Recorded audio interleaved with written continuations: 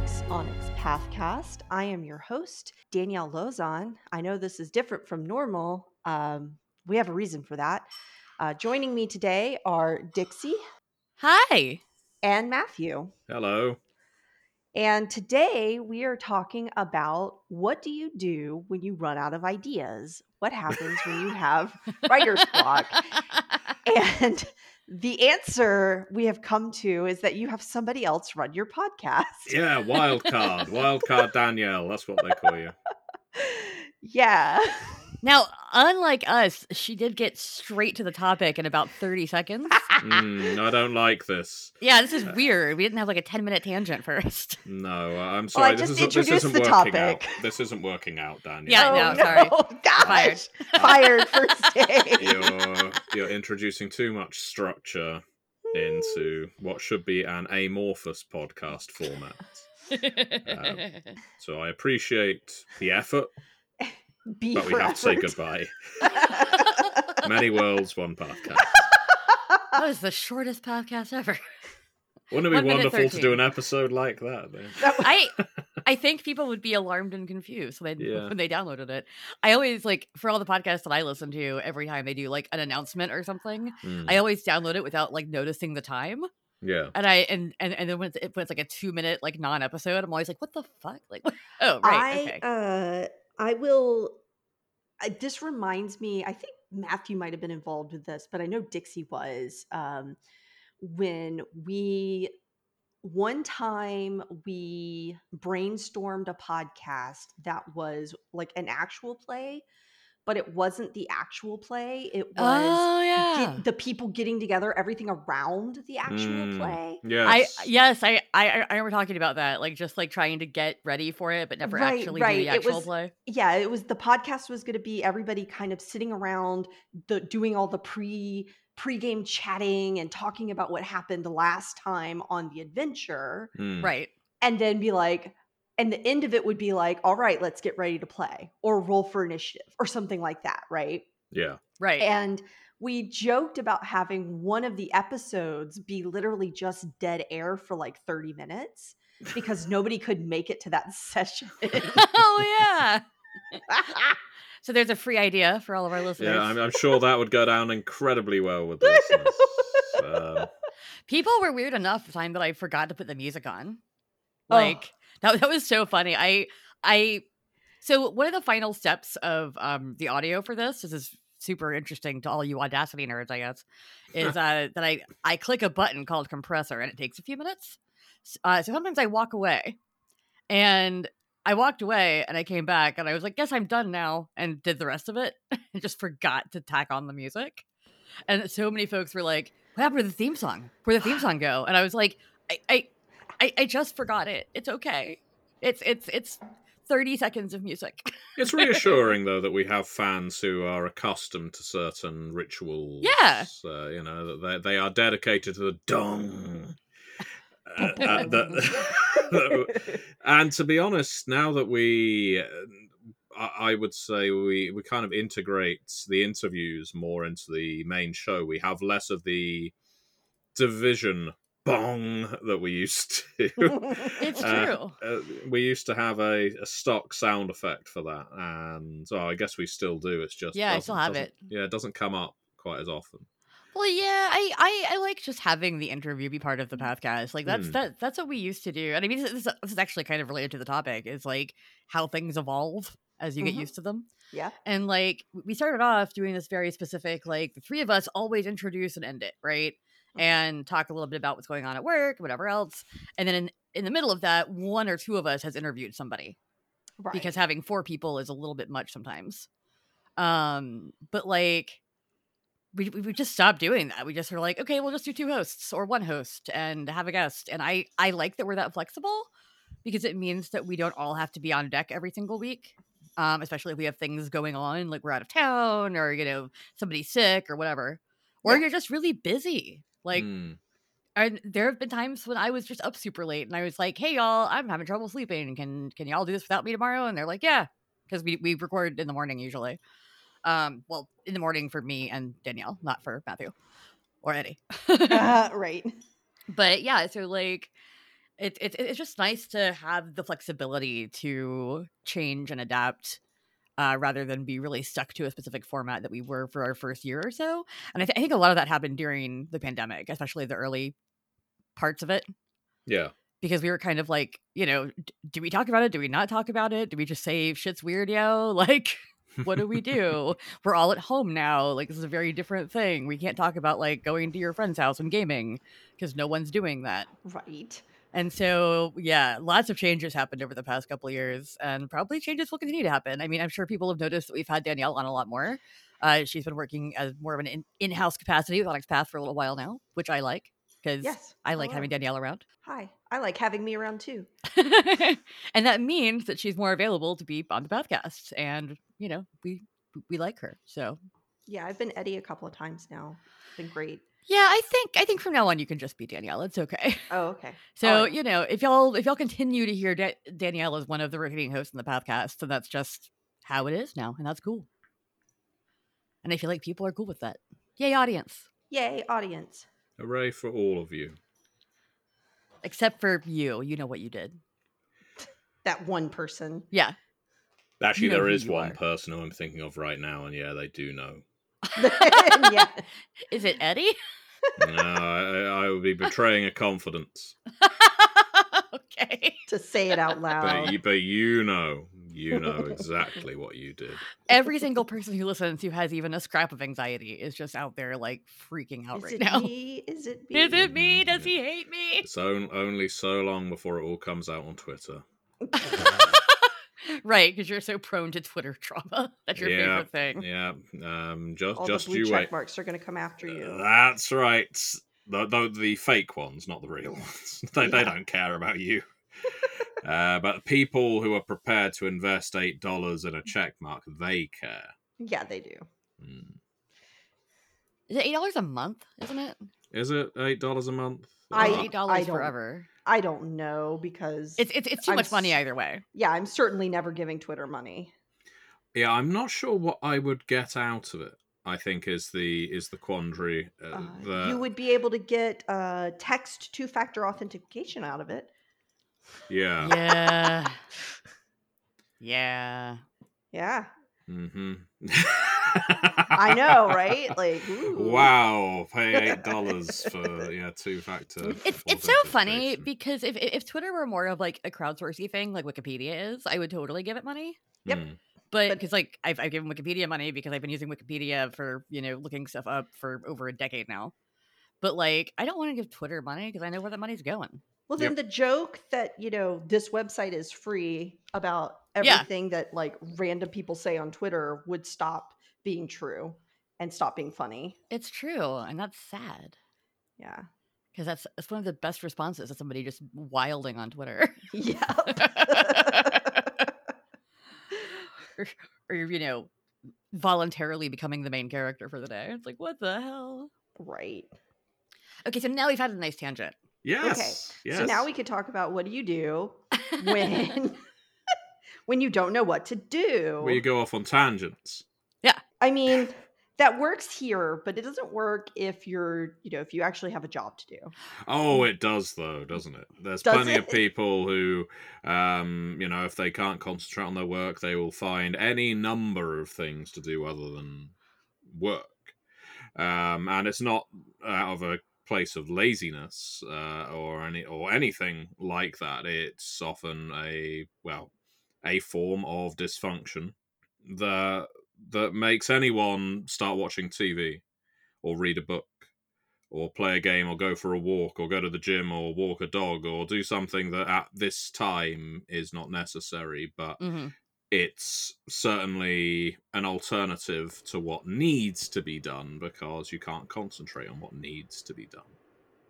Yeah, and I mean, a pretty high percentage of folks in the nerdosphere, including myself, are neurodiverse. Yep. And so a lot of us have to really fight that. I had a mix up with my medication, so I've been off of my ADHD meds for 2 days now because it was a Sunday and then a holiday. So I'm going to go pick some up later. It's not a big deal because mine's one of the ones that stays in your system. It's not Adderall. but it's still like a little weird. I can feel it getting a little weird, and I coped with it for 30 plus years without any medication. It was just during the past few years that it really got bad enough that I was like, I should be on medication. But yeah, having to like reset yourself and do it forcibly can be really difficult. Yes. Especially if you are if you have ADHD, you're constantly hunting for dopamine. And sometimes you're looking at your work and you're like, no, that's not gonna do it. And then you're like, video game, that will do it. I will get achievements. I will feel good about myself. Because it's really hard to have those achievements come from inside your own brain. So even if I like, get some satisfaction from finishing a piece of work, it's not the same satisfaction as some outside source going, here's a reward. Yeah, I mean, I sometimes get that when reading a book. It's Mhm. the drive to finish the chapter before you put it down, or if you're playing a game like Crusader Kings, it's the drive to see the end of this character's life before Right. you save it. Hmm. I don't tend to get the need for distraction myself. When I suffer writer's block, I guess, or a lack of, I don't know, what would you consider It's like a the motivation. motivation, I Yeah. guess. I'm pretty good at, I guess, compartmentalizing and scrutinizing why am I lacking motivation to do this particular thing? Hmm. And if it is something as simple as I genuinely don't have any ideas for this piece of work, I very quickly switch to, okay, so where can I get these ideas from?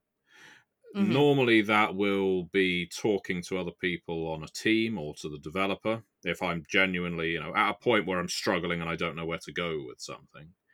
But it could be trying to pick up inspiration from some other media. So I've over the last couple of years, I've got a lot better at reading, which may sound ridiculous to listeners that a writer has got better at reading, but I often make the case that reading is a practiced skill, that you can very easily fall out with reading, and it's quite difficult to pick it back up again. It certainly feels a lot harder than doom scrolling. But Right. I do find reading, and not particularly role playing games, if I'm honest, I find reading a very inspirational thing to do. Hmm. So if I need to download something on the Kindle, or if I have a book to hand, and luckily I've got quite a few, or even if I need to head into town and go to the library, I suppose I'm fairly old school in that regard. I'm more than comfortable to dedicate an afternoon to just reading to get my head full of ideas, and that will very quickly knock the writer's block aside and I guess put me on the right track. Um, but yeah, it can certainly, I guess, paralyze me for a short period. But I tend to be pretty quick at identifying that it has happened and what to do about it. Hmm. Yeah, I do that with TV shows. Yeah, I would say I did it with TV shows a great deal before I started getting back into reading. I Hmm. think TV shows are definitely a motivator too. One of the reasons I don't watch TV shows so much during the working day, I suppose, is because of binge watching Netflix series, Amazon Prime series, and so on. Hmm. There's often there's rarely something new that Hmm. is desirable for Mm. me that I haven't already watched in the course of evenings, if that makes sense. I rarely feel the desire to, at lunchtime, start a new show. Right. Right. For some reason, it does not scratch the same itch for me as picking up a novel or reading a history book. Which is interesting because Dixie, you mentioned video games. It sounds like we all go to different places Hmm. when we suffer that paralysis. Yeah, I mean, for me, it's more. So my main issue is something called executive dysfunction, which I've talked about before on here, I think. But if not, it is a thing that happens with ADHD and some other neurodiversities, where you want to do a thing and you intend to do the thing, and you know doing the thing has to happen, and then you just don't. and there's no reason behind it aside from your brain being a jerk. Yeah. That's a thing that I've dealt with my entire life. When I was a kid, I thought I was just lazy, honestly, because I believed what adults around me were saying. And now I realize that if I had had proper like coping mechanisms and possibly medication, I would have had a very different childhood. Because yeah, like even something as simple as like brushing your hair, can be one of those things where you're like, I should really do this thing, and then you just don't, and then you suddenly feel worse about it, and you're like, I should do the thing, I'd feel a lot better, and then you don't. Mhm. That applies to lots of things, and it's definitely something that I've had to cope with working from home versus working in retail. Because in Mhm. retail, you're kind of in a panopticon, like somebody's watching you, and you're accountable for every single task you're supposed to do, Right. because somebody will notice if you don't do it. But when you're working from home and there's no one else in the room, it's like, well, no one is going to know if I do this thing. And once again, it's not something that you're like purposefully doing to be a bad person. It's just your brain sabotaging you. Right. So yeah, as people who've listened know, as a lot of folks know who have seen Twitch, like I have a sticky note system everywhere. I put sticky notes on my monitor sometimes to be like, you can't ignore this. It's in the middle of your screen. I have alarms that occasionally I will set to go off. I have a planner. I have all kinds of tools that I use to try to stay on task as best I can. And one of the big ones is noticing when I've gone off task and getting back on it, like you were just saying, Matthew. Yeah. Because that is something that I struggle with. Is sometimes I go off task and then it's 2 hours later, because time blindness is also a thing with ADHD. We have so many stupid symptoms that make us just not function in a neurotypical world as easily as most people. And that's fine. It is something that a lot of folks deal with. It is definitely not like new to anybody. I'm sure a lot of people listening have at least heard about this. A lot of folks talk about it on Twitter and TikTok and Facebook and everything else. There are memes about it, but it is very real, and it does really impact us. So my experience is going to be a little bit different from y'all's, in that if I have writer's block, sometimes my brain is just like, leave, do something else, go away. And then I have to kind of like force myself back to work on it. But also I very rarely deal with writer's block much like you, Matthew, because I do tend to be like, what should I put here? Let me go look at a book for 5 seconds or talk to, Danielle or Eddie or somebody and say like, what should I put here? Yeah, I will say that for writer's block specifically, like the concept of staring at an empty page and not knowing what to put on it Right. is not the struggle that I have most of the time. I'm more similar to you, Dixie, in that I know what I need to do, and I even have ideas for what's going to come out when I get to it. But the act of forcing myself to get to it is very hard, and the motivation, what does it take to get myself to work as opposed to doom scroll or play a video game or watch TV or whatever else I'm doing to Right. avoid working. And one of the things that I found is the difference between internal motivation, external motivation. So, what you were talking about when you worked at Sephora or worked at retail is that you had an external motivation. You had this Right. personal accountability where if you didn't do your job, there was going to be a consequence. And it wasn't just a personal consequence, it affected the store, Right. right? It affects your coworkers. So I started doing some like fake external motivation where I will hop on a call, Uh-huh. like a co-working call with somebody Yep. while I'm working from home. And I used to go out before the pandemic. I used to go to like a coffee shop with a friend or go to their house or something like that and co-work with another person. And just the idea of having someone else there, even if they weren't working on the same thing as me, gave me that fake external motivation of, I have a coworker next to me. They're working. I should be working as well. Um, and we would take breaks and chat with each other and then continue working, but I was way more productive, and I am way more productive if I get on a call because I have that external motivation, even if it's not a real like, oh, this coworker, this person is depending on me to work, Mm. my brain is like, oh, I'm in work mode because this person is also working. Right.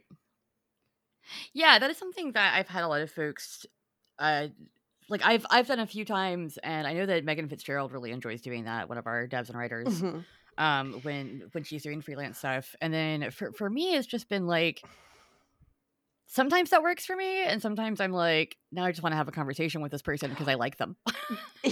Right. And I'm also very social, so I'm like, I could work, or I could talk to my friend who's here. And sometimes it turns into that. Yeah. But the more you do it, the less the desire to just talk, because it's like, well, I just talked to you yesterday Right. and the day before and the day before. So when it becomes a routine, then it's like, oh yes, we are talking and we do chat. Like, what happened last night? Oh, how was your game? Da da da da da. Catching up on things. Or like, oh man, I read this news article and let's gab about it. But it always eventually goes back to, but I've also got a task I need to do. Right. Yeah. And I am somehow more productive even when I'm just gabbing with somebody. But yeah, it doesn't always work. I will say that. I mean, that's the thing, is like nothing is 100% foolproof for anybody. And especially if you are neurodiverse, sometimes you have to switch up your methods quite a bit, because one of them will fade into the background. Right. Like if I put a note on something and it stays there for too long, it ceases to exist because it's now part of the landscape. Right. I know that I was talking to Eddie a while back, and we talked about using, like, I have a big blank white wall next to my space, Mhm. and instead of hanging art on it, I think I'm gonna just start using it to stage my projects on sticky notes, because then it will A, be colorful and pretty, and B, have priority projects, and I can move them around based on what their priority is. Like I can put little like labels on the wall that are like urgent, Yeah. can wait, whatever, and you can move stuff around. And that's something that I haven't done yet, but is on my list of things to try, because it will be very visible because it'll be right next to me. And moving things around as they change in priority is also important, because that is like it is weird because it's a concept that babies understand, but object permanence is also very difficult sometimes. Yeah. when you have this brain. And that's why most people I know who have this have like doom boxes, which is a box where you put a bunch of random shit and you just leave it in the box forever. Mhm. And logical people will go, well, if you haven't needed it in a year, why did you just throw it away? And it's like, because I could need it in the future, and I plan to go through it someday, and someday ends up being never. So it's like, that's my emotional support doom box. Leave it alone. Yeah, right. But yeah, so I mean, and that's the thing, is like I'm going to have very different experiences to like Matthew as we're talking. Mhm. Everybody has their own way of coping with this stuff, and that's just for like working and getting motivated, and whatever, and writing, going looking for inspiration, talking to somebody else. And he's talked a bit about a process called rubber duck debugging, which is Oh, yeah. where you explain your problem to an inanimate object and often find the solution just by talking through it. Yep. And that is something that I have done multiple times. Sometimes using, Matthew or Eddie or somebody as the rubber duck. Like I'll talk to them thinking that they're going to help me find the answer, and then as I explain the problem, I'm like, oh, wait, I got this. Okay, bye. Yeah, I'm Right. not very helpful. You're incredibly helpful, but sometimes you find the answer on your own. I'm before better you as even an get to that. inanimate object. I'm gonna get a custom made bobblehead of you to sit on my desk. Oh, be well, like, Matthew. that's a good idea. My head does bob around like that while I'm working. And it's 4 times too big for your body, like most bobbleheads. It right? is. It's why I don't go out so much these days. Not because I'm self-conscious, just But because you can't make it through the door. Exactly, it won't fit through the door frame. I have all kinds of knitwear stuck halfway down my head that I thought I'd be able to wear as a jumper, so now I look like some bizarre supervillain. Somebody accidentally put Matthew in big head mode from GoldenEye. Yes, Big Head Wool Man is what they call me. I think I'm the villain in Super Dragon Tensei Kitchen X7. I feel like that would be like an anime villain. Big Head Wool Man. Yeah. Or someone in Exalted. It could be a protagonist, could be an antagonist. Who knows? Could be a god. It's really interesting that both of you say that, especially about the desire to interact with people for work, because that's something although I mentioned, I will quite happily go on Discord, chat with the team or the developer. It's probably the lowest on my rung, or a very low rung, for what motivates me. I am someone who tends to be more than happy to work in solitude, and my key motivator, as very simple and boring as it probably sounds to the listener, is, I guess, the project, the deadline, the assignment itself. I guess I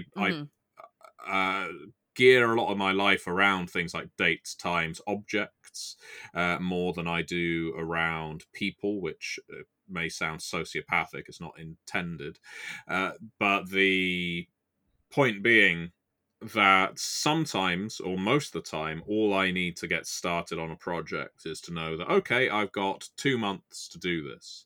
And I know that if I can finish this within 3 weeks to a decent standard, I've got 5 weeks to play with. That means I can get another assignment in, earn a little more money, and so on and so forth. And that often launches me into the work.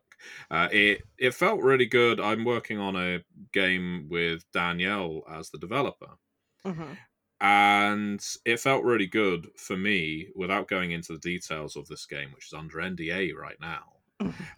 To as soon as the project started, to pretty much come out of the starting blocks, as it were, and present to first Danielle to make sure I was on the right track, but then to my co-writers, okay, so here's the structure for this. This is how we should go ahead with this chapter we're working on.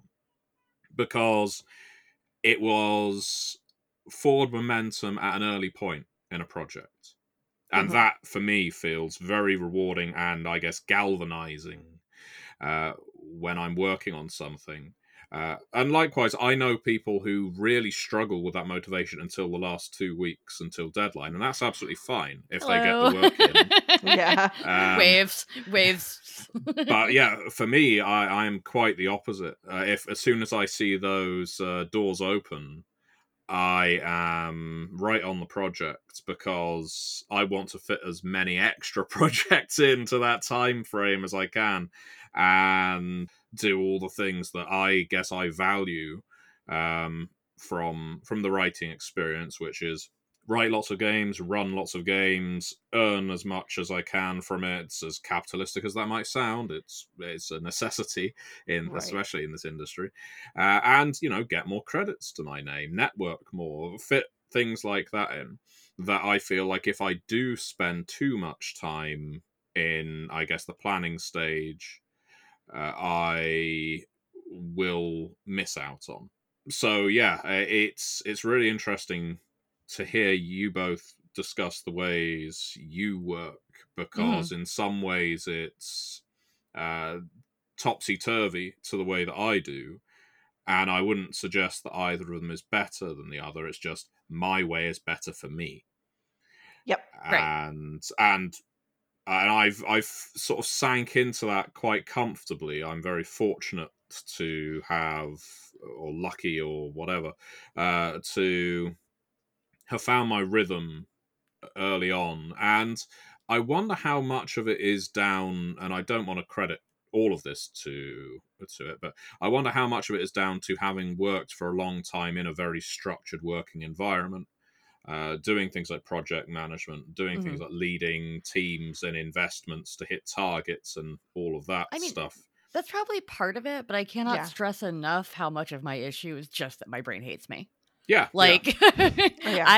I would love to be able to work like you do. Like, I wish I could just get up and do the work and then stop for the day and be done, and never have to struggle. But I'm gonna have to struggle, and that's not necessarily a bad thing. It just means that I have to work differently. It means that sometimes if I find myself not being motivated until after lunchtime, I end up working in the evening, which is fine. Like I did this to myself on some level, instead of having my like free time at night, like most folks would, I had my free time before lunch because that's when I wasn't motivated and I was doing whatever the hell I wanted that wasn't working.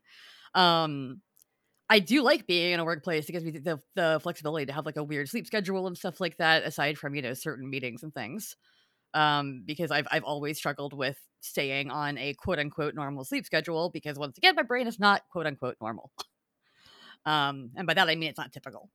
So yeah, like it's probably a combination of things. It's partially that you have that background, that experience, and it's partially just that your brain works. Well, yeah, it's probably the way I'm wired.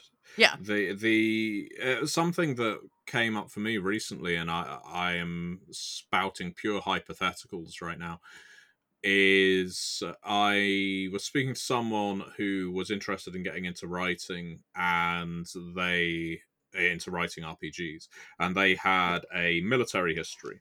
They were in the army, and I know a few people who have served and have gone into writing RPGs or are writing RPGs while serving.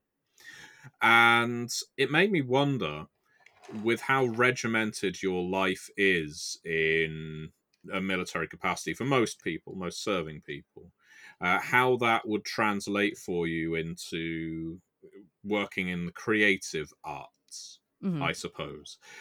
Because certainly the common image in, I think, a lot of people's minds is that even after you are discharged and you're no longer on duty, a lot of people who served live their life by routine. But it's a difficult habit to shake, and it isn't necessarily one that needs to be shook off if the person lives by it and, finds satisfaction in it. But would those skills translate well to doing things like, okay, now's the time to sit at the desk and write this and, hit this deadline and so on? Or because it's a different medium, a different outlet for what you're doing, would that, okay, now's the time to sit at the desk? That doesn't mean I suddenly have a mind full of ideas to write. Right. I can only speak anecdotally as somebody who dated somebody who was in the Navy for several years, and also, I don't know, I had a thing for a while. I've dated like most military branches. And so I've talked to a lot of them because obviously the people I would date in the military are the ones who get out of work at the end of the day and turn into weird punk rock kids. Because, that's me. So like a lot of them have said to me that like they have nothing but time to think during the day because they're told what to do. Yeah. All the time. Like you are not always thinking for yourself in a lot of those jobs. It also depends on what you're doing. Like, are you, are you a welder who has to actually be like paying close attention to whatever you're doing, or some kind of, doing math or code breaking or any of that stuff? Or are you like filling out forms? Yeah. In triplicate all day? Because that's boring. And your mind can definitely wander while you're doing a lot of those jobs. One of my friends who was in the Air Force, his job was literally to like paint missiles. And he's like, yeah, I do nothing but think about shit all day. Right. Because, there are a lot of jobs where you can't have like certain electronic devices. Also, this was back in like 2003 before it was even common to have like, iPods or anything. Yeah. So yeah, it was like they could maybe turn on the radio, but past that, there wasn't a lot going on. So yeah, I think it kind of lends up to that, but also I've met people who get out of the military and really struggle with finding a routine because no one's telling them what to do. Like one of the things that's really helped me in the past little bit here is that Eddie has started being like a little more hardcore about deadlines and checking in with things. And that's been helping me get motivated because I know that someone's going to check. And my other thing that I do personally is I actually tell my boyfriend every morning what my plans for the day are. And when he comes home, he asks if I got those things done. And I truthfully tell him yes or no. Yeah. Like I say like, oh, I didn't get that one done. I'll do it after dinner, or whatever. Or like, it's not a big deal. I can do that tomorrow. It's fine, But like, he checks on me. And the fact that there's somebody that I am, accountable to on some level, even if, he's not going to, fire me, obviously, because he can't. but he can, be sad that we don't get to hang out after dinner because I didn't do the thing. And so like it's nice to have someone who pays attention. Yeah, no, I can definitely understand that, even if that isn't the life that I live. It makes perfect sense why Right. that would be a motivator. Yeah, having an accountability buddy is kind of nice. But yeah, Matthew, I think that your style of motivation is you have a lot of self motivation. Mhm. And you also clearly get satisfaction from completing your work on your own, Right. which for some people that's just not a thing that motivates me. I get motivated by praise or dread or other people needing me to Mhm. do something. Yeah, I'm not sure what I expect at the end of a project. Yeah, I don't think it is either praise or dread for me. I do wonder, and it sounds creatively bankrupt to say it. I do wonder if it is as simple as the money. But Matthew's just in it for the money. You heard it I'm in here the first. wrong industry. But and I don't say this as any kind of. I promise, listeners, I don't say this from a point of arrogance or boasting or anything like that. Um, that I do fairly well out of writing, and the reason I am able to do fairly well out of writing and be the family breadwinner and all of that is because I've found a way to make it work for me. It isn't a way that would work for everyone, and part of that is also running 9 paid games a month. Right. Yeah, It's that's something. whew. It's something that comes up a fair amount on the Onyx Path Discord, in fact, recently, and I've been interested to get involved in those discussions about things like paid GMing and the Mhm. ethics behind it and so on. And I tend to weigh in to make sure everyone's staying polite, and for the most part, everyone does.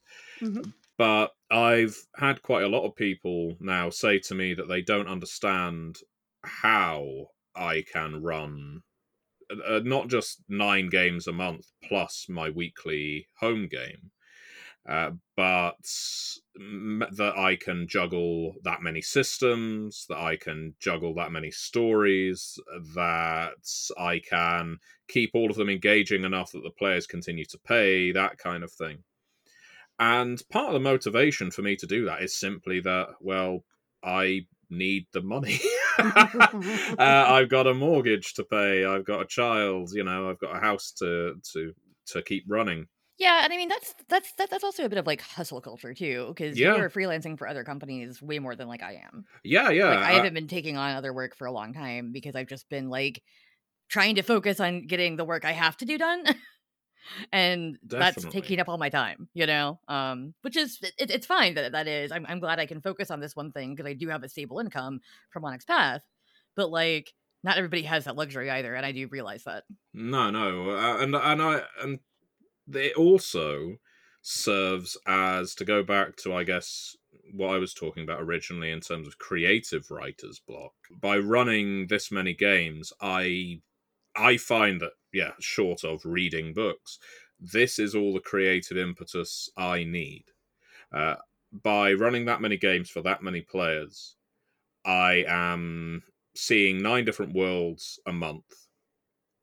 I'm getting to tell 9 different stories and get however many players there are tell their stories in turn. And while I'm not lifting those stories verbatim, it definitely provides inspiration to me, to the point that now I don't know how well I would write without running this many games, or certainly maybe That's nine's a bit excessive. But I find a huge battery of creative energy, I suppose, to tell stories ranging from, right now I'm running games of Numenera, I'm running Werewolf the Wild West, I'm running Eclipse Phase, I'm running Scion. In fact, just recently started up Victorian Mage, all kinds, and so they jump around different genres, different Mhm. settings, different systems. But by doing that, I like to think that it keeps my mind fresh uh, for the writing. it's interesting that you say that because I was having this conversation with my husband just a few days ago where we were talking about running games, and I mentioned that you run games like a lot of games a month. And I was kind of commenting that I like, not that I don't understand how you do it, because clearly you do it and you find a creative stimulus from it. Yeah. Where when I run games for people, it doesn't matter what kind of game it is, it doesn't matter how easy the game is to run, it doesn't matter how um like intuitive the game is, it doesn't matter how much back and forth there is between the players and me. When I run a game, it takes a lot out of me. Mm. I am exhausted afterwards. I need a nap after I run a game. And I don't know if it's because I put on I put a lot of not creative energy but personal energy into it. I don't know what it is, but I get exhausted after I run a game, and I could not imagine doing that multiple times a week. Right. Much less 9 times a month. Like, it's because it's exhausting to me. And what's weird about that is I have run games like as a way to test out a scenario that I Mhm. was writing, or to play test a system that I'm making. And I get a lot out of it. It's fun, it's helpful. I get a lot out of it. I get a lot of good feedback. It is good for the creative process, but my brain is like, this is so exhausting. And it's so weird to me because I am definitely a person that charges my batteries by hanging out with people and talking to people. I am fueled by other people. Yeah. So it is deeply weird to me. Like, in my mind, I cannot parse why this activity that is only a little more structured than just hanging out with people somehow goes from filling my battery to draining my battery. I know that for me, so I've been trying to run games more and more. I know that longtime listeners will know that for the first few years I was like, I don't run games. And I've been Mhm. trying to get better at it, and also just, you know, put myself out there, do something new. Um, Especially because to run the kind of games I want to run, like I have to run them. Like I can't force other people to run games for me. Right. I mean, you can try, but it's not gonna be a good time for anybody. And I think that for me, the difference between running and playing, because playing I don't have that drain with, but running I do, is that I am I have anxiety. It's a thing that happens, and I am constantly like, are they having fun? Is this fun? Are we having a good time? What am I going to say if they do this? What do they do? What if they do something that I'm not prepared for? What if this happens? And like trying to like account for all scenarios in your head that you could possibly answer. And Yeah. also just improving is not my forte. So if people go like way off what I kind of thought this session was going to be, sometimes that also it makes me kind of freak out a little. Like, I don't know how to fix this, not out loud, but in my head. Sure. And then I have to kind of like work around it. It's like it's the same reason that like fiction writing isn't my strong suit, Mhm. because I'm not the best at resolving plots in a way that isn't trite. And so trying to like, make sure they're having a good time. Of course, everybody has the like what do they call it? Like Matt Mercer effect now, Mhm. where everybody thinks that they have to run a game like professional actors. Um, I Right. which definitely do not do that. Yeah. I mean, no one does that. It's a TV show and Yeah. Right. podcast. Um, so like, yeah, just trying to make sure that like everything's having a good time, because like at the end of the day, when you're running a game, like you are kind of the arbiter of fun, Yeah. and that's a place that comes with some pressure. Whereas if I'm just hanging out talking to you, I don't have that pressure on me because there's no consequences. We're just having a conversation. Mm. But if like, there's some part of you, I think, that when you're running a game, you're like, what if I do the wrong thing or say the wrong thing or I mess up what this person's intentions were or whatever? And even if you're not like cognizant of all that, it's still like a little background noise bit in my head. Yeah, it's interesting that you say that, because I wonder, I haven't run a game. Confession time. I haven't run a Mhm. game in a long time. My God. Um, but Who I are ha- you? I know I haven't run a game since I started my medication, and Mm. I suffer from depression and anxiety. Mhm. And I wonder if now that my anxiety isn't as much of a problem for me, if it wouldn't be as bad. I haven't tried it. I never thought about that. Mhm. I hadn't thought about it in that context before. Yeah, because that's what it is for me, and what it was for me for a long time. Like the reason I was very like I don't run games was anxiety. Um, I've always struggled with improv. Um, I don't know why. I just do. Like I can come up with 8,000 ideas in a second because I have ADHD. But then the minute that I have to come up with one on the spot, my brain's like, no, I will not do the thing now. And so like I've been brought to tears by like doing a role play scenario at work to like how to deal with a shoplifter because I couldn't figure out what to Yeah. say. And that's what I'm always like a little worried about. Now, I have learned a lot of things, especially from Monica Specca, but also from a lot of other people that have run games for me, including Matthew, Eddie, D, whoever else. Um, and I think experiencing different people running games has been really uh useful to me Yeah. because like Monica's very big on like, well, what do you think happened? Mm-hmm. And so being able to just like turn it around and ask the player because Yeah. they probably have something cool in their brain. You know, like if they're kicking down a door or opening a chest or trying to do a magic spell or whatever, they almost certainly know what they want the effect to be. Mm. And that's also why if a player comes across a solution to a problem that is way cooler than what you thought of, you're just like, yeah, that's exactly what I intended the whole time. Absolutely. Yeah. Yeah, Yeah. you're right. That is the actual bad guy in PC number 43, who I didn't even give a name to. But you're right, he looks shady. So he's probably the bad guy.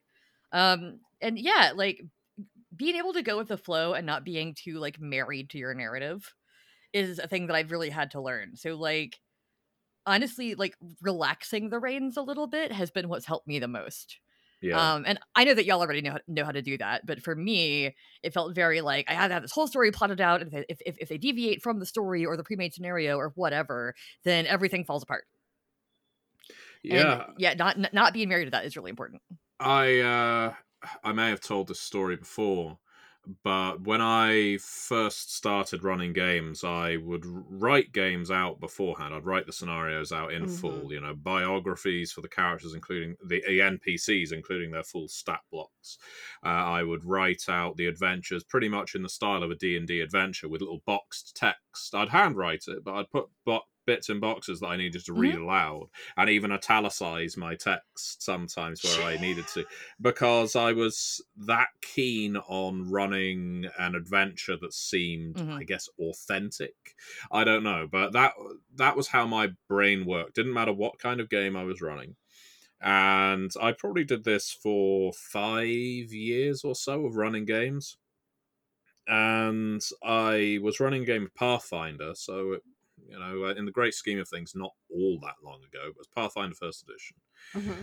and I had written out this long, detailed adventure where these 5 wizards' towers had mystically appeared on this sort of ruby red plateau, and they had disappeared several hundred years before, and adventuring bands Mm-hmm. from all over the damn place were migrating there. There was an exodus.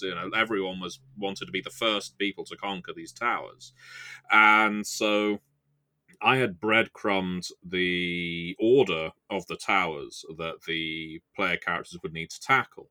Sure. And they went to the first one as planned. They went through the rooms that I had set out in pretty much the order I wanted. Everything went by the page. Players seemed to have a good time. I had a good time, felt rewarded for what I'd written. They came out and decided at that point that they would tackle the Tower of Bone rather than the Ruined Tower, which was the second one I had written up. And I hadn't finished writing the Tower of Bone. It was just bullet points on a page at this point. And internally, like you mentioned, I panicked. I had that anxiety. I didn't know what the hell I was going to do. even though I'd been running games for years by this point, this was the first real time someone had wanted to, sort of go into a whole dungeon I hadn't plotted out. And I went along with it and somehow improvised an entire dungeon with antagonists, traps, rooms, treasures, riddles, all the usual dungeon tropes, and a big bad guy at the end, and basically made it up as I went along. And from that moment, in this sort of come to Jesus, from that point, I have never ever written an adventure out page by page. Almost every single thing I run, whether it's for people in person or whether it's for my various Patreon groups over Discord, I will have bullet points. I will have some key NPCs and their motivations, and then I let the players tell the story within the sort of vague boundaries that I've set up. And by doing that, I felt a considerably less pressure to adhere to my plan. And for me, that was what was causing the anxiety. I always used to think it was the players and not knowing what they would do, but it wasn't them. It was that I had written myself into a box. Right. And exactly. by no longer doing that, now I admit, not everyone is as confident at improvising as you mentioned, Dixie. Oh, but totally. I have certainly found myself far stronger as an improviser than as a planner. I find it a lot more rewarding now to improvise a game, to the extent that years later, probably about 5 years ago at a convention in England, I ran a 3-day game of A Dirty World, I think the game's called. It's a noir kind of game. Very, very simple. One of the first, I guess, indie games in a sense of the current generation. And some bootlegging plot, Boardwalk Empire inspired, and this game, because it was supposed to run, I think it was 3 sessions across 3 days, so 12 hours total. I decided, okay, well, I've got to plot this out. I've got to plot out the pacing because it's got to be concluded by the end of this convention. And so I did write it out in the old style that I did. And by the time I got to the end of the second session, I was bored witless as a GM. The players seemed to be enjoying themselves, but I felt so disengaged from what was going on because I had more or less accounted for everything the players might do and everything I might say. And I just felt so empty by the end of the con, which was such a, I guess, hubristic thing to think, because I'd ran a good game. I should have felt good about that for the players. But for me, it felt like, well, I've just been a bystander, more or less, for a story I've already written. Yeah, you say that and, easily forgetting that the GM is a player too. Yeah. I think a lot of people forget that, including myself for a very long time. Yeah, like you should also be having fun. If you're not, then like you say, it's kind of boring, and you leave and you're like, oh, I ran a good game, but it wasn't satisfying. Right? Like I do understand that, and I don't think that's hubristic to say, oh, well, the players had fun, so I should be thrilled about that. Like, nah. Well, I remember one of the players who came out of it was someone who I used to game with a lot, and eventually gave in with role playing because his anxiety about running a good game ended up just draining all the fun out of the hobby for him. There were lots of other reasons, but that was one of them. And obviously, this is while he was still role playing. And I remember saying to him, because I travelled to this con with him, that I didn't really like that. It all just went too according to plan. And he said to me, basically said, "You arrogant bastard," because I was complaining that I had a game go well, and he always felt like none of his games ever did. And but it's obviously stuck with me. this idea, and it again convinced me that I enjoy myself a lot more if I'm, I guess, Imp- going with the flow right. more than preparing everything in advance. Yeah. This conversation has turned into running games. Well, I'm gonna. I That's fine. for what it's worth, when I pitched this as an idea, I was like, this also could apply to running games and Yeah. playing games and like places where you get stuck creatively. That's why So I mentioned it. so I like that, like, well, I thought it organically went there, but apparently Matthew had a was Agenda! Secret agenda! You were I planning planned this it out all all in along. advance. Yeah. I'm not an improviser at all. I've got this all scripted. Matthew's Even been reading that. from text boxes this whole time. Yeah. Oh my god. Yes, little lovely borders that I've shaded with a pencil. um, I was thinking about how this goes back to writer's block. If you're a player, and you know, because I do understand what you were talking about, Matthew, of like plotting out the entire thing, writing an entire world, writing backstories for every NPC, and how that can actually be detrimental to a game if you rely on that too much and your players go off the script. Because if they try to go off the script and you're not prepared for it and you try to get them back on script, then it feels unnatural Yeah. and also like railroady. Like your players will respond to that in a poor way. They're like, but I want to go do this thing and you're not letting us, or you're making it like you're punishing us for it. Yeah, I have both done that when I was like running my very first game because I was terrified. Sure. Because they went straight to like the one place they were supposed to go last. Yep. So they didn't see any of the clues, and I was like, damn it. And like I actually stopped and said, like, hey, y'all, I'm not trying to be a jerk here, but if you do this, we're gonna be over in like an hour and a half, essentially. Yeah. And I don't want that to happen because it was at a 4-hour event, right? Mhm. And they were all cool about it. They all knew it was my first time running a game. Yep. So they were, very cool about it. That's great. Recently, I was playing in a longer D&D campaign that was super fun, but it was one of the like pre-made ones for 5e. Yep. And apparently it was also the most railroady one. So every time that like we'd ask a question or try something that wasn't in the book, our DM, who also was a little shy about improvising, was like, it's not in the book. And it became a source of frustration for one of the players, especially because he's one of those people who always wants to know why a thing is happening. Yeah. Or Yeah. like why a thing is the way it is. And if that isn't in the book, then our DM wouldn't just like come up with an answer. Right. Now I have had to explain to them, I'm about to run Pugmire for the same group. And I've had to explain that there will be some things that don't have answers. Because it's magic, it's man, it's ancient, you don't know what it is. Yep. And that's you're gonna have to deal with that because that's part of the setting. Mm-hmm. Is that there are things that you're not gonna know what they are.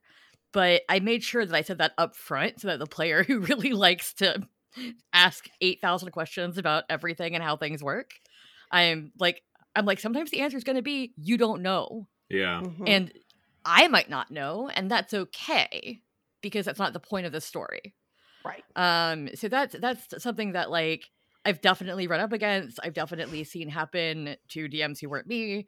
It is difficult, and if you have like a really specific plan or you're running a pre-made adventure and people go off the rails, it can be difficult. So how do y'all turn it back around if you were running, say, like one of the jump starts or something that has like really specific situations and scenes?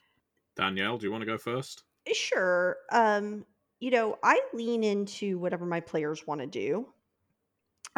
So if they want to go off the rails, if they want to go investigate a thing that that isn't in the book per se, I'm going to let them do it, and I'm going to make something up and come up with a satisfactory, plot for that. And if they Right. connect that somehow back to, if they're like, oh, this big conspiracy that's going on, and we went and investigated this thing, and it's connected to this thing, and it's like, it's not actually, like you said, like it is now, uh, because you said that, Right. and I don't mind never getting back to the book. I don't mind going off on a tangent that never returns. Yeah. If it means that they've left an antagonist out there like doing nefarious things, it will eventually come back to that because that antagonist will still be out there doing nefarious things, Hmm. and it will cause them I'll make sure that it causes them problems in the future. Yeah. If it is an unresolved, like somebody is missing and they never find that person, I may bring it up later as, the remains of this person were found in the river and they're like, "Oh," or something like that, right? So there'll be some minor I say that's not minor, like the person you were trying to find died is not minor, Hmm. but I'm not going to make a giant plot point about it. Essentially, they'll find out that there was a consequence of them not following the trail. Yeah. Um, but I'm not going to force them to go back to it if they're not interested in it. And that's one of the things that I think I'm pretty good. And maybe one of the reasons why running games is so draining for me is that I often don't have a plan. I Hmm. don't even have bullet points. Like Matthew's like, I have some bullet points. I have like a name generator and a Right. blank piece of paper in front of me. And I will and a seed of an idea. Here's where you start. And here's, I have a kind of idea of like a big picture. I'm going to run a game about X. But how they get there, where they're going, who they meet along the way, it's all kind of guided by the things that they're saying and the ideas that they want to explore. Hmm. Yeah.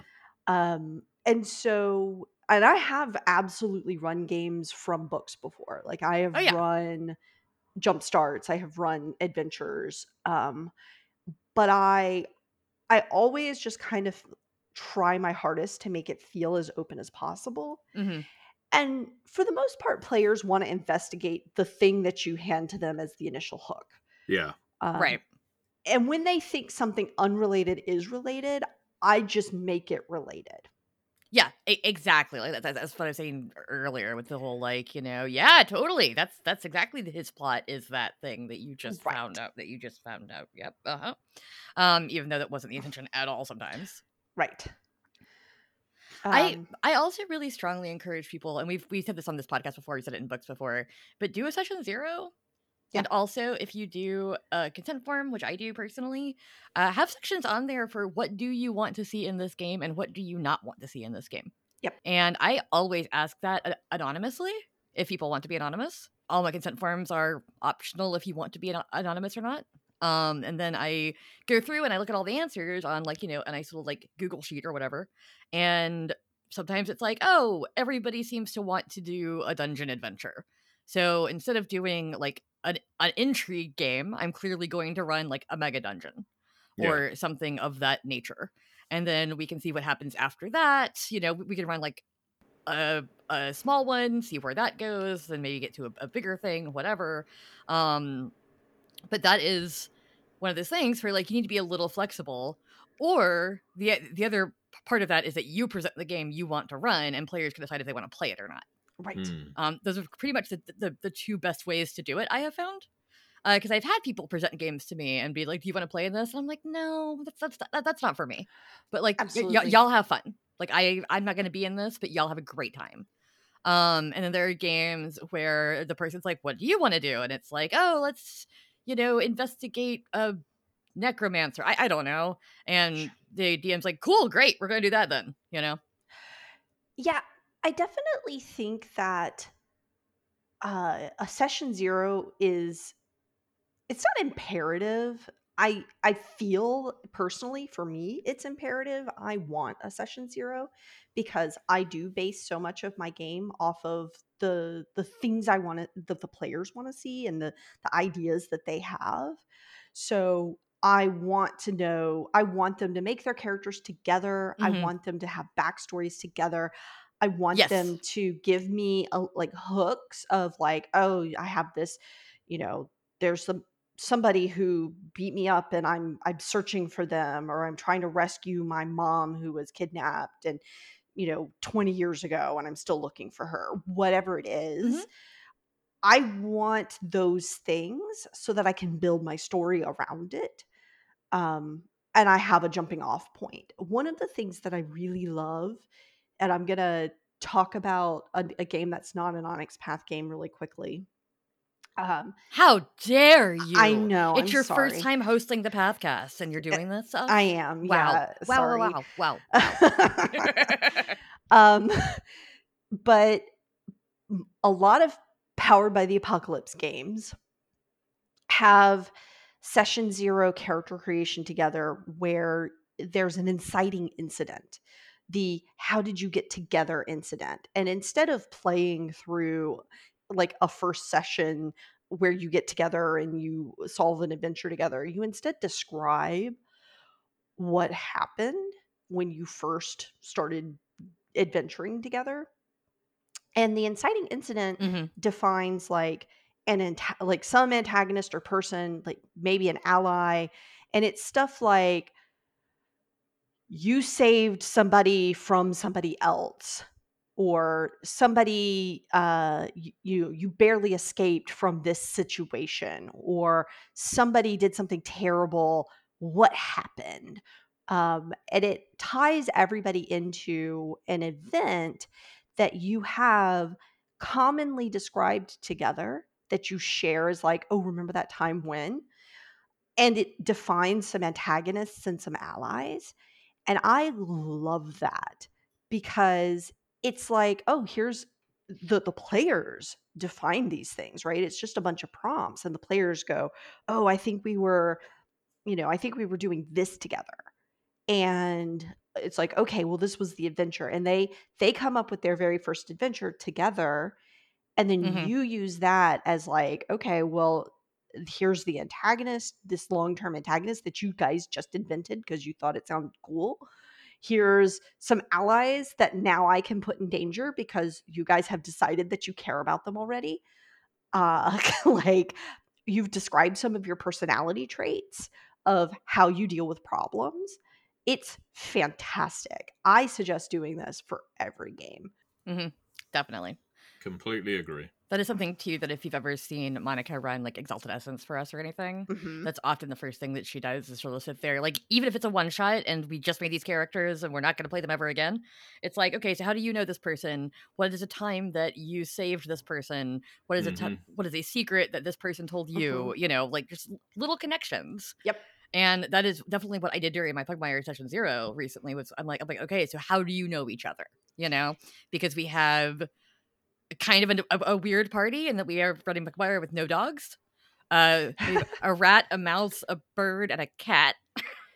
And so Amazing. we needed to have reasons for all of them to want to be underground because they wanted to do the mega dungeon squeaks and the deep stuff. Yeah. Oh, And okay. I'm like, okay, so why is this bird underground? And then I realized later that she's playing like a canary. So we have like a canary in a coal mine situation, and it makes me Nice. very sad. Because I'm like, well, if anyone dies, I kind of hope she dies first because that Right. would be hilarious. But yeah, like it was just one of those things where it's like, okay, so the bird and the cat are definitely outliers. Mhm. Why are you down here? What is your purpose? What is this? Whatever. And we came up with some really cool character motivations from that. Right. So yeah, no, I was very pleased. And I think that level of brainstorming, because when you're a player, sometimes like coming up with a full backstory for your character or coming up with ideas for your character, or if somebody says to you like, well, what do you want to play? And you're just like, I'm just here to play and have fun. I didn't think I was gonna have to take a test. Right. Like, Hmm. having a brainstorming session where everybody's throwing out ideas, even if you're not the one throwing out an idea initially, you can be like, I've latched onto, I really like this idea. And now I have something to build off of.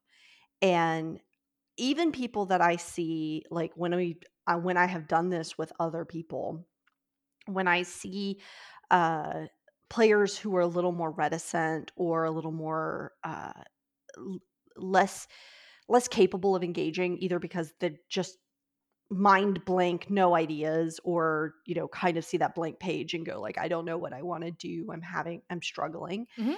Once other people start throwing out ideas, they get engaged with that, because I mean, Yep. I'm sure there's a study out there that shows that brainstorming works, because it does.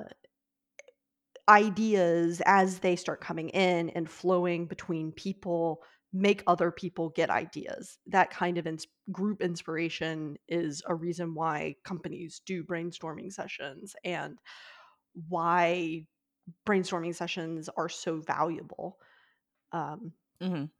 But yeah, if you were having player block about what do I want to do with my character, or what do I want to, I don't know how to engage with the story,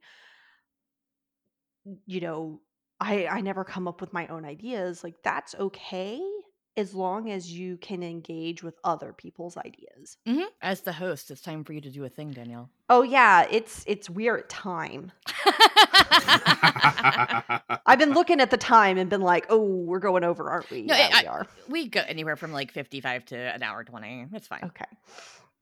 Well, it's time. So I am supposed to sign off by saying, well, hang on, wait. I gotta ask where people can find as if us, people right? don't already know. As if you don't already know, you can where Dixie can people find you? You can wear Dixie? Where can people find you, Dixie? Like a skin suit. Yeah, like a skin suit.